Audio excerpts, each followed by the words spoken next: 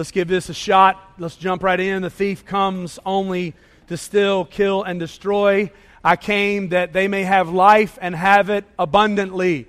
Now let's give it a shot without it being on the screen. You guys who have memorized it, who've thought about it this week, let's go for it, all right? The thief comes only to steal, kill, and destroy.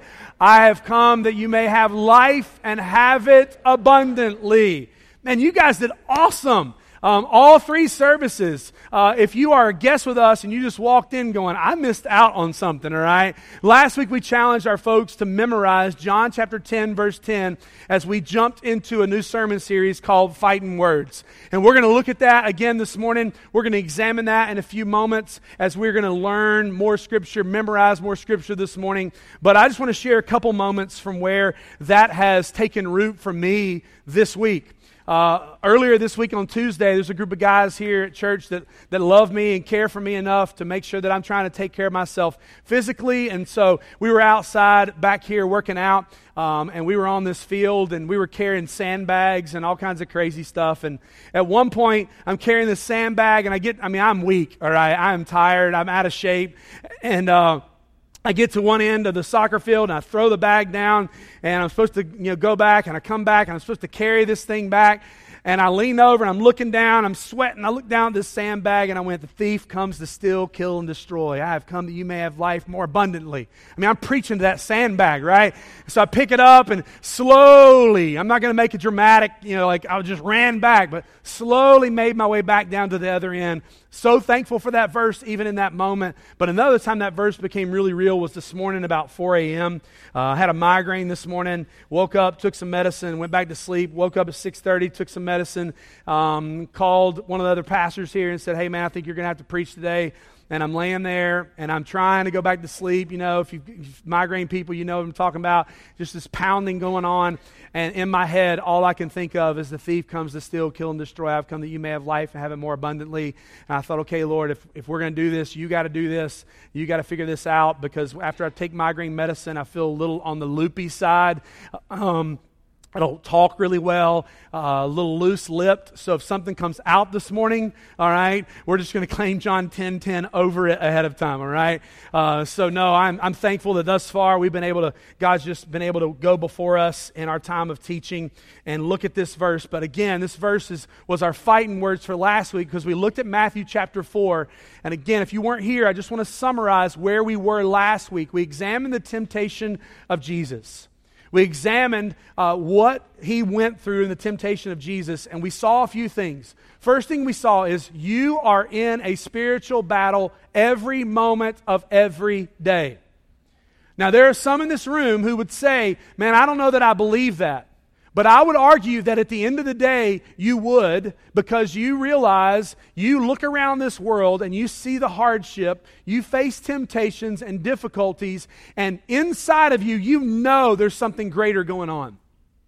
And why is that? Because there is a battle going on in and around you every single day. But I also know that we saw last week that the enemy takes advantage of us in the moment. The enemy, Satan, speaks truth and mixes it with deception, speaks deception, mixes in some truth to make it a little bit more palatable to us. But also that the enemy promises pleasure but minimalizes pain. If you remember last week, we looked at how the enemy shows us all the pleasures, all the benefits, if we want to call it that, of a temptation or of something going on in our lives. But rarely, if ever, does he peel back and show us in full disclosure the pain and the difficulties that are going to come. He promises pleasure, but he minimalizes the pain. So how do we get ready for the battle? We need to keep our eyes open for the enemy, especially after a victory. We need to remain in a growing relationship with the Lord. We must be led by the Holy Spirit, Galatians 5:16. We must respond with fighting words, and we must stand in a place of victory through the cross, not apart from, not on our own power, but through the cross of Jesus. And so my desire is over this week and the next few weeks is for us to realize you're in a battle. Recognize the need for you to have a relationship with God through Jesus Christ. If you don't already, that's the first thing you need to see, is that through this, you need a relationship with God through Jesus Christ. and that we need to become prepared for the onslaught of temptations and struggles that are going to come our way. So again, last week we looked at John 10:10. The thief comes only to steal, kill, and destroy. I have come that you may have life and have it abundantly. I hope that you took the opportunity to memorize that. We didn't send you reminders. We didn't drive you crazy, because I want this to be something you feel like between you and the Lord that you are willing to do each and every day. We're going to give you another verse towards the end of our teaching time today for you to dig in, for you to make your own. Because here's what I know.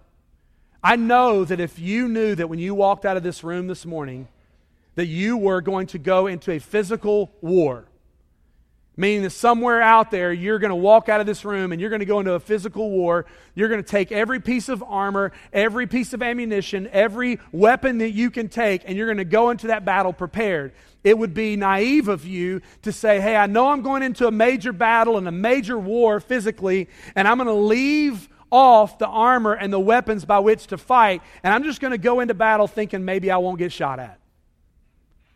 You would never think that physically. Therefore, you don't need to think that spiritually. You are going into a battle. Scripture has promised us the armor. God has given us His provision, His Holy Spirit, for us to fight from through Jesus Christ. The thief has come to steal, kill, and destroy. I have come that you may have life and have it abundantly. So today we're going to look at one of those things, those struggles that I believe the majority of us have already, if not, we are going to face. And it is fear. Now, fear for some of you may come in different ways. Some of them may be a little on the humorous side to other people, but not to you, right? Some of you have fear of snakes. Can I get an amen in the room? All right, amen on that. Some of you would say, that is not a laughing matter. I have a fear of snakes. Some of you would say, you have a fear of spiders. Amen, there we go. Fear of heights, fear of public speaking, fear of clowns. When were they ever funny in history?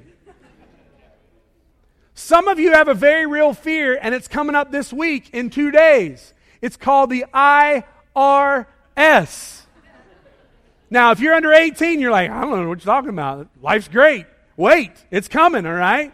And this week, as I was working through some taxes and the accountant and all this kind of stuff, I had this realization. If you work for the IRS, I'm sorry to put you in this mindset, but this is what I think of. I think of the IRS being this giant building. There's thousands of people sitting in these little tiny cubicles, and they got stacks of paper, and they're just going through them, digging through them, looking for some mistake. And when they find it, they let out this evil laugh. Ah, ha, ha, ha, right? Like, I got this guy. I'm going to give him a call. And you've got a fear of the IRS. But there's real fears. Fear of not being good enough. Fear of rejection. Fear of failure. Fear of losing control.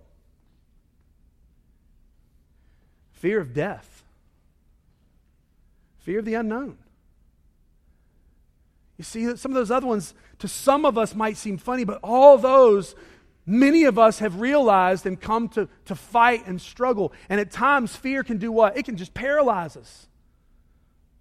It can stop us dead in our tracks and leave us paranoid of the very next step. Fears can keep you from getting a new job, from stepping into a new school.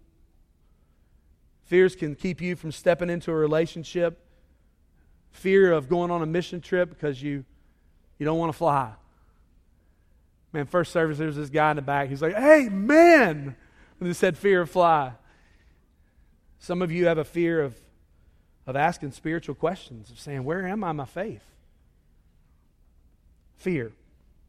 Thankfully, all throughout the Bible, God addresses fear. One thing He doesn't say, He doesn't cast it off and say it's not a real emotion. It doesn't say, oh man, you're crazy. You shouldn't feel that way at all. No, He addresses it in the middle of moments that people are facing real emotion. And so I want to take you to multiple passages this morning. We're going to be in Matthew 8, Matthew 14, and Isaiah 41 this morning. If you want to kind of put a finger there in Matthew 8 and 14, and then we'll get to Isaiah 41 a little bit later. But Matthew 8, I want you to realize what's taken place. Jesus has been walking the earth for several years with his disciples in ministry, and things are taking place, miracles are happening, teaching's taking place, and you would think the disciples were the ones that had it all figured out, but they didn't. They were human. They were trying to take all this in. And so early in their time of walking, there were numerous moments, though, where Jesus would say to his disciples that he needed to go and spend some time alone. And one of the ways that Jesus did that, if Jesus wanted to be alone, he would do what? He would get in a boat and he would go somewhere else. It's the only way he could get away. And so numerous times in Scripture, Jesus does this. Sometimes he takes his disciples with him. Sometimes he sends them on up ahead. But two instances I want us to see very briefly this morning. One of them is Matthew chapter 8, verse 23 through 27. Many of you will be familiar with these. Some of these will be new to you. When he got into the boat, his disciples followed him.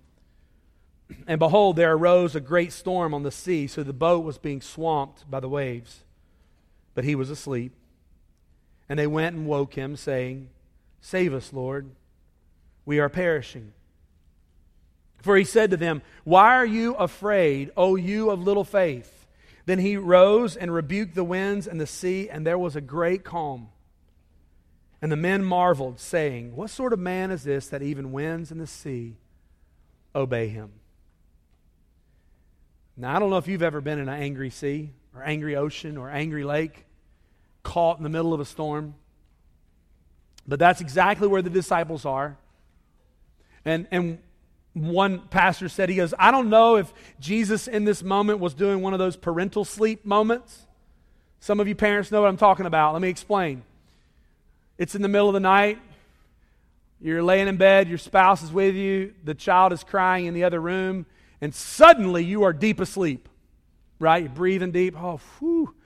And what you're doing is your eyes are closed and you're thinking, if I lay here long enough, he or she will go and they'll go take care of the baby and I'm fake sleeping, right? You've never done that? Of course you're not going to answer to it in church, right? One pastor says, was Jesus laying there just waiting for them to wake him up? Here they are in the middle of this despair and the waves are crashing in. Again, I don't know if you've ever been in that situation, but I've been in one that was a little bit close to that. I was around 10 years old. I was with my dad and one of my friends. We were in a borrowed boat of a rental home, and we were in the inlets outside of Beaufort, South Carolina. Now, I did get that correct. It's not Beaufort, North Carolina, and it's not Buford, Georgia. It's Beaufort, South Carolina, all right? And so we were out there, and we're in this inlet. We're trying to do a little fishing. A couple things you need to know about my family. We're not great fishermen, and we're not great mechanics. So we're there, and the tide begins to change. And if you've ever been to that area, you know when the tide changes, it doesn't go down by 6 inches, it goes down by 6 feet. And so it's a very strong current. So we're in this little inlet system, and Dad, in his wisdom, decides, hey, it's time for us to head on back. So he cranks the engine. Engine starts, sounds good, puts it in gear. Nothing happens. It runs, it just won't go in gear, which is problematic because the sea, the ocean, is decided that it's time for it to do its daily ritual and take us out with it. And so Dad calmly just says, hey, you guys put on your life jackets. Now, I know you're 10. You're supposed to have your life jackets on. And yes, you should have your life jackets on. But that was also the era that people didn't use car seats. Okay, so give me a little bit of break there. And so we're 10 and we're out there and he says, put your life jackets on. And oh, by the way, get the oars out. There's no oars in the boat. So it's a borrowed boat. And so we're sitting there. We're kind of slowly getting pulled out. And there's part of me that's nervous, but then part of me, I'm watching my dad, and he doesn't look all that worried. And so finally he fumbles around, and I don't know what he did to it, does something to it, and all of a sudden you feel this jerk. And we start moving, but it will only go in reverse. And reverse and an inlet and a small boat. We did make it back to the dock. We made our way back, but we just slowly, and let me tell you what, it's the quietest boat ride you've ever been on, right? We're just putting along, just going down. My dad's holding it, and here we are going backwards back to our house, and we finally made it. We were okay. But if you've ever been in a moment like that, you realize the anxiousness, the fear. What's going to happen? Where's it going to take us? What's going to happen? Because the wind and the water and the moment. And Jesus is there with his disciples. And the disciples inquire of him, and Jesus inquires of the disciples, why are you afraid, O you of little faith? I'll tell you why we're afraid. There's big winds, and we're fishermen, and we know this is not a good situation. Why are you afraid? A couple chapters later, not long later, some of you may not have realized these were two separate accounts. Matthew 8, chapter 14, and Matthew 14, verse 22. Here we're going to see another moment similar to this. Immediately he made the disciples get into the boat and go before him to the other side while he dismissed the crowds. And after he had dismissed the crowds, he went up to the mountainside by himself to pray. When evening came, he was there alone. But the boat by this time was a long way from land, beaten by the waves, for the wind was against them. And in the fourth watch of the night, he came to them walking on the sea. Now look at me and tell me you would not be terrified. Anybody comes walking on water, you're getting nervous, right? At this point, are you more nervous about the waves, or are you more nervous about the guy walking on the water? But when the disciples saw him walking on the sea, they were terrified, and they said, "It's a ghost!" And they cried out in fear. But immediately Jesus spoke to them, saying, "Take heart, it is I, do not be afraid." He doesn't explain the circumstances away. He doesn't say there's big waves. He doesn't tell them, "Hey guys, stop what you're doing." He says, "Guys, take courage. Take heart. It is I. Do not be afraid." You say, well, maybe they never experienced this before. Well, they had been in the waves. They'd experienced it with Jesus before, but this time he's not with them. He's not in the boat with them. There's so many moments in life which can bring fear into our lives. Boat moments. You enter a doctor visit. You've had a myriad of tests, and you're trying to figure out what's going on. And you're waiting for the diagnosis. You're sitting in the office and you're waiting and you're waiting and you're waiting and you're waiting. Is that a moment where fear is probable? Yes. It's a real emotion. It's a real part of your day. A phone call starts. Somebody calls you and they start with, your wife has, your child has, your parent have been in an accident. Now, no matter what they say after that, they may say everything's okay, they're fine. But for that second and that one moment, you're going to replay that moment over and over in your life. You're going to think about that moment, have fear about that moment of what could have come next. Potential fearful moment, yeah. You walk into a new job, you've heard the new boss is really difficult to work for, doesn't like mistakes, and all you do the first day is make mistake after mistake after mistake after mistake. And you punch out and you head home and you're thinking, do I have a job the next day? Is it a fearful moment? Yeah, it is. So don't make light of the disciples' moment either. In the dark, in the middle of the night, the waves are crashing. As never before, a teacher, a miracle worker comes walking across the water. And he says, "Take heart, it is I." Don't be afraid. I love how Andy Stanley summarizes this moment. He says, "Fear not because there's nothing to fear, but because He is near." Fear not because there's nothing to fear, but because He's near. The reality is, there are moments that fear is crippling, it is painful. It keeps us from experiencing the goodness of the relationship that we can have, as we sang in the first song, to have a relationship to a glorious God. And fear just stops us where we are. And He says, "Fear not, disciples." Why? Because I've been here with you before.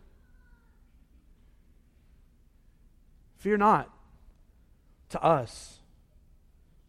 Jesus is knelt beside the bed in the Gospels. He's knelt beside the bed of someone who is sick. Fear not. He has wept with families who have a family who has lost someone. dear to them, walking through death with them. Fear not. Fear not, because Jesus says, take heart, I am here, and I have been here before, and I am with you. You know, when my dad and we were in that moment, I'm 10 years old, life jackets on, no oars, going through the inlets. I do remember being afraid. But I also remember, and I don't know what your childhood is like and your parental unit is like, but I can tell you this. I thought my dad in that moment, and I still do, I think my dad's Superman. So there was part of me that was afraid, but there was also part of me going, he's going to get us out of this. He's going to figure this out. He's not mechanical, but he's going to figure this out. I didn't know that then, right? He's going to figure this out. We're going to be okay. Because what we want in the moments where things are fearful, things are unknown, one of the things that we want is we want someone to come alongside of us that knows where we are, what we're going through, don't we?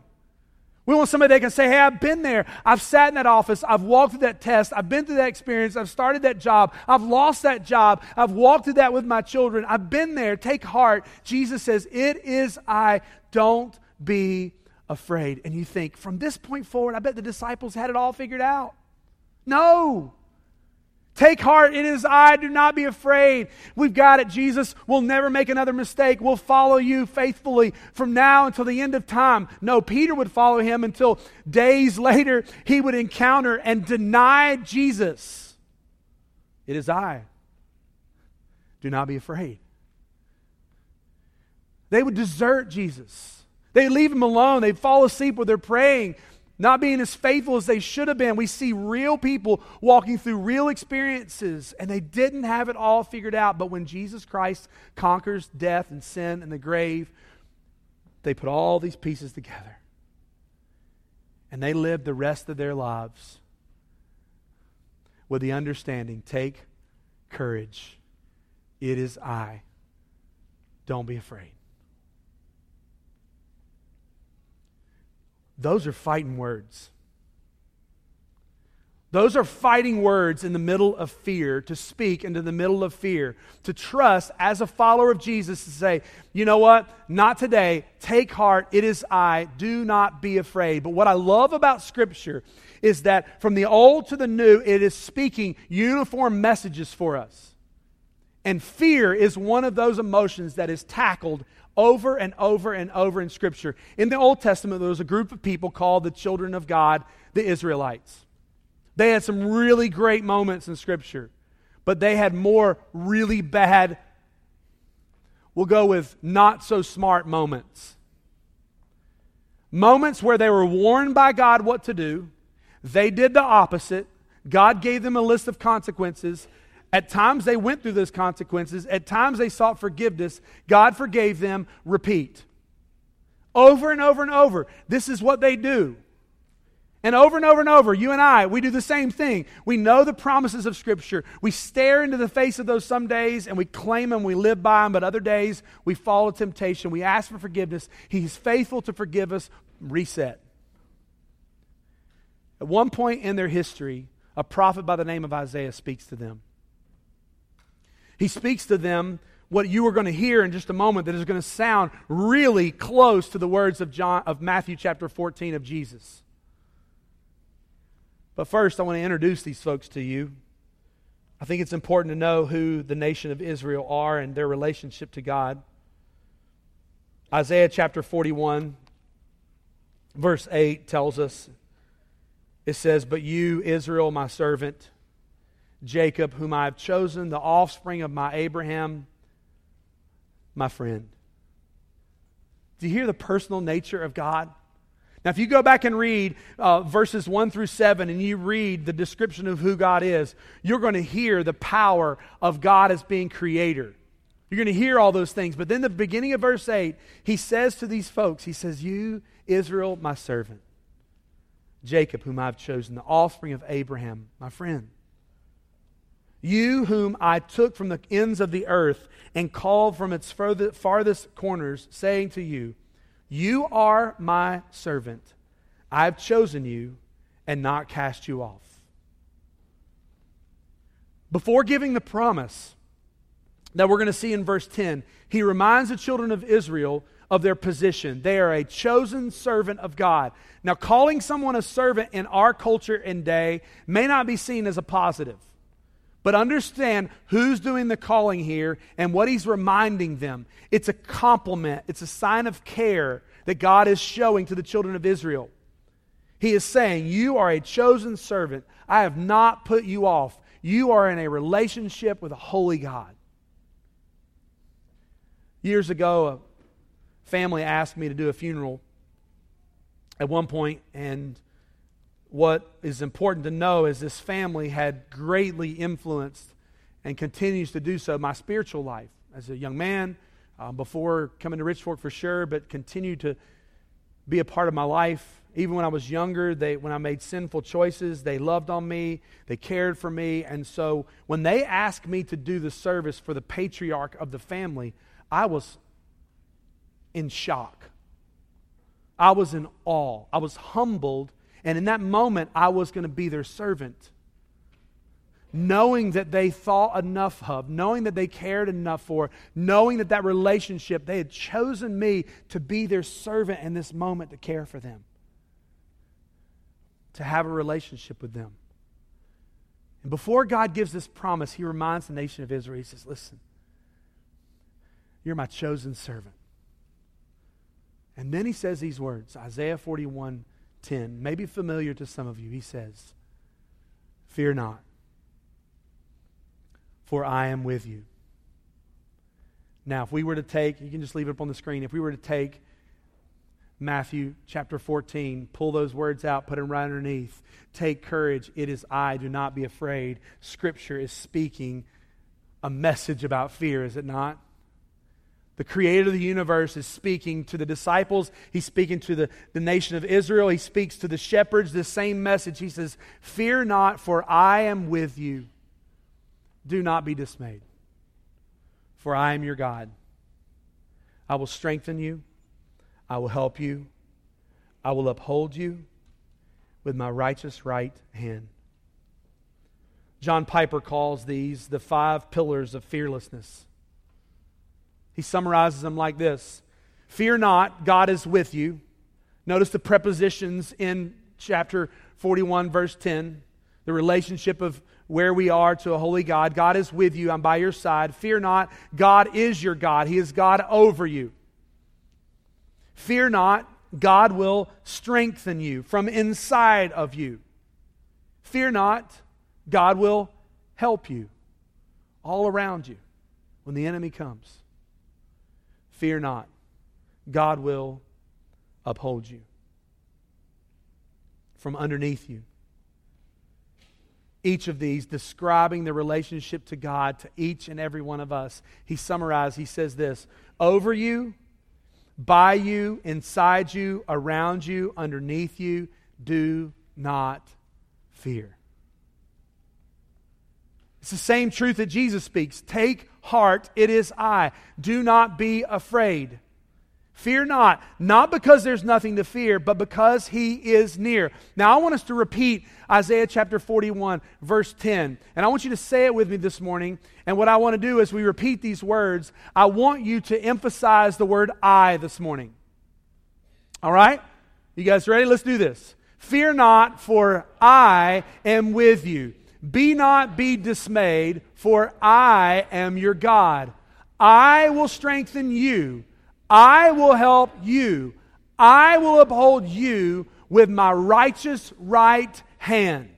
Notice this passage and scores of others. If you type in on one of your tools that you can use online or that you may have a book at home, look up the words fear or fear not. And many of the times you're going to hear the reply answered in those verses, and it's going to be, fear not, I am with you. But this verse, Isaiah 41 verse 10, is not about what you can do in the middle of your circumstances. It's about what God is willing to do in the middle of your circumstances and what He has already done. The problem with most of us, including myself, with fear is we step into the place of God. And we say, I can do this. I can carry this. I can make my way through this. But the Creator of the universe says, no, I got it. He says, I am with you. I am your God. I will strengthen you. I will help you. I will uphold you. The key for us to see in fear is that fear is going to come. Emotions are going to come. Difficulties are going to come. But in those moments, we need to realize and rely on that I, the creator of the universe, will be with you. It's not about you. It's not about what I can do or what I can accomplish. We take the role of God in those moments and say, no, I can't go in there and do that interview. I can't talk to my boss about those things going on in my life personally. I can't talk to my pastor. No, you can't. But I, the Lord God, is with you. He will help you. He will uphold you. He will strengthen you. Why? Because He is your God. You see, we begin to take ourselves out of the picture and fear not because there's not difficulties and things to be afraid of, but fear not because He is with us. Another passage of Scripture I want to read to you this morning is found in Isaiah chapter 43. And you can go home and look this up and read back through it yourself and underline and highlight and spend a month on it if you want to. Listen to these words. But now thus says the Lord, who created you, O Jacob, He who formed you, O Israel. Fear not, for what? I have redeemed you. I have called you by name. You are mine. When you pass through the waters, I will be with you. Through the rivers, they will not overwhelm you. When you walk through the fire, you shall not be burned, and the flame shall not consume you. For I am the Lord your God, the Holy One of Israel, your Savior. I give Egypt as your ransom, Cush and Seba in exchange for you. That's not a huge deal to you because you don't live in this region of the world. But He's saying the enemies that are around you, I turn over to you, I give you. Because you are precious in my eyes and honored. Listen to this. And I love you. I give men in return for you. Peoples in exchange for your life. We see this in Isaiah. We see this in the Old Testament. We see this in the sacrifice of Jesus. Fear not, for I am with you. I will bring your offspring from the east. From the west, I will gather you. I will say to the north, give up, and to the south, do not withhold. Bring my sons from afar and my daughters from the end of the earth. Everyone who is called by my name, whom I created for my glory, whom I formed and made. It's not about you. It's not about me. It's about a Savior stepping into a boat and saying, guys, take courage.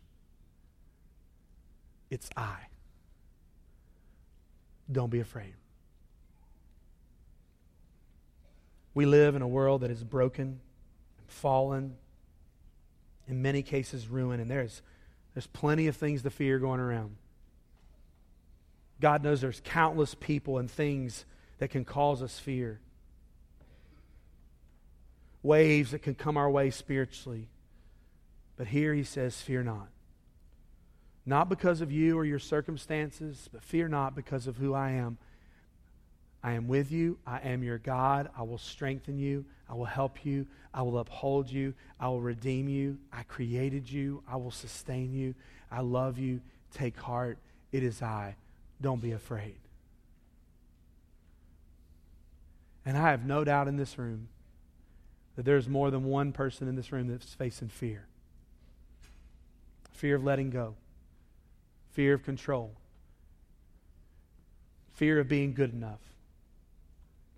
And so this week, we're going to memorize some fighting words. Through our relationship to a holy God, through the power of the Holy Spirit, we're going to learn some fighting words. It's Isaiah 41:10. Surprise, surprise, right? And you can break this down. There's a little piece, a nugget for every day, if you want to do it that way. But let's say this together. Fear not, for I am with you. Be not dismayed, for I am your God. I will strengthen you. I will help you.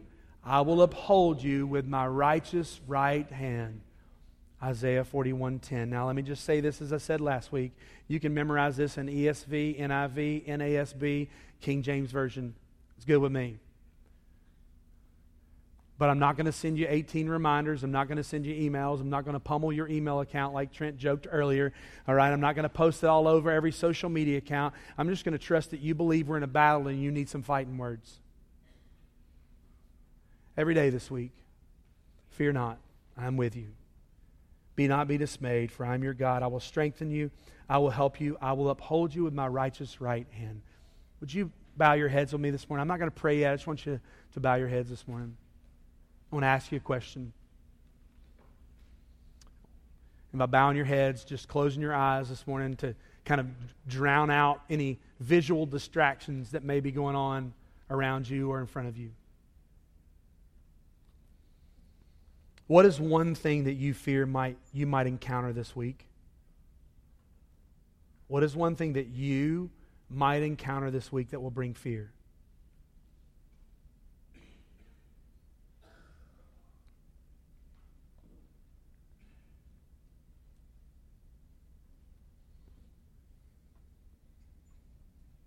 I want you to hold that in your mind right now.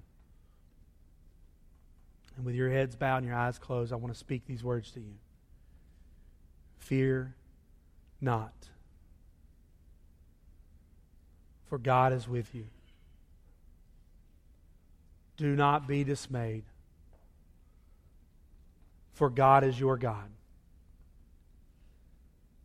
God will strengthen you. God will help you. God will uphold you by His righteous right hand.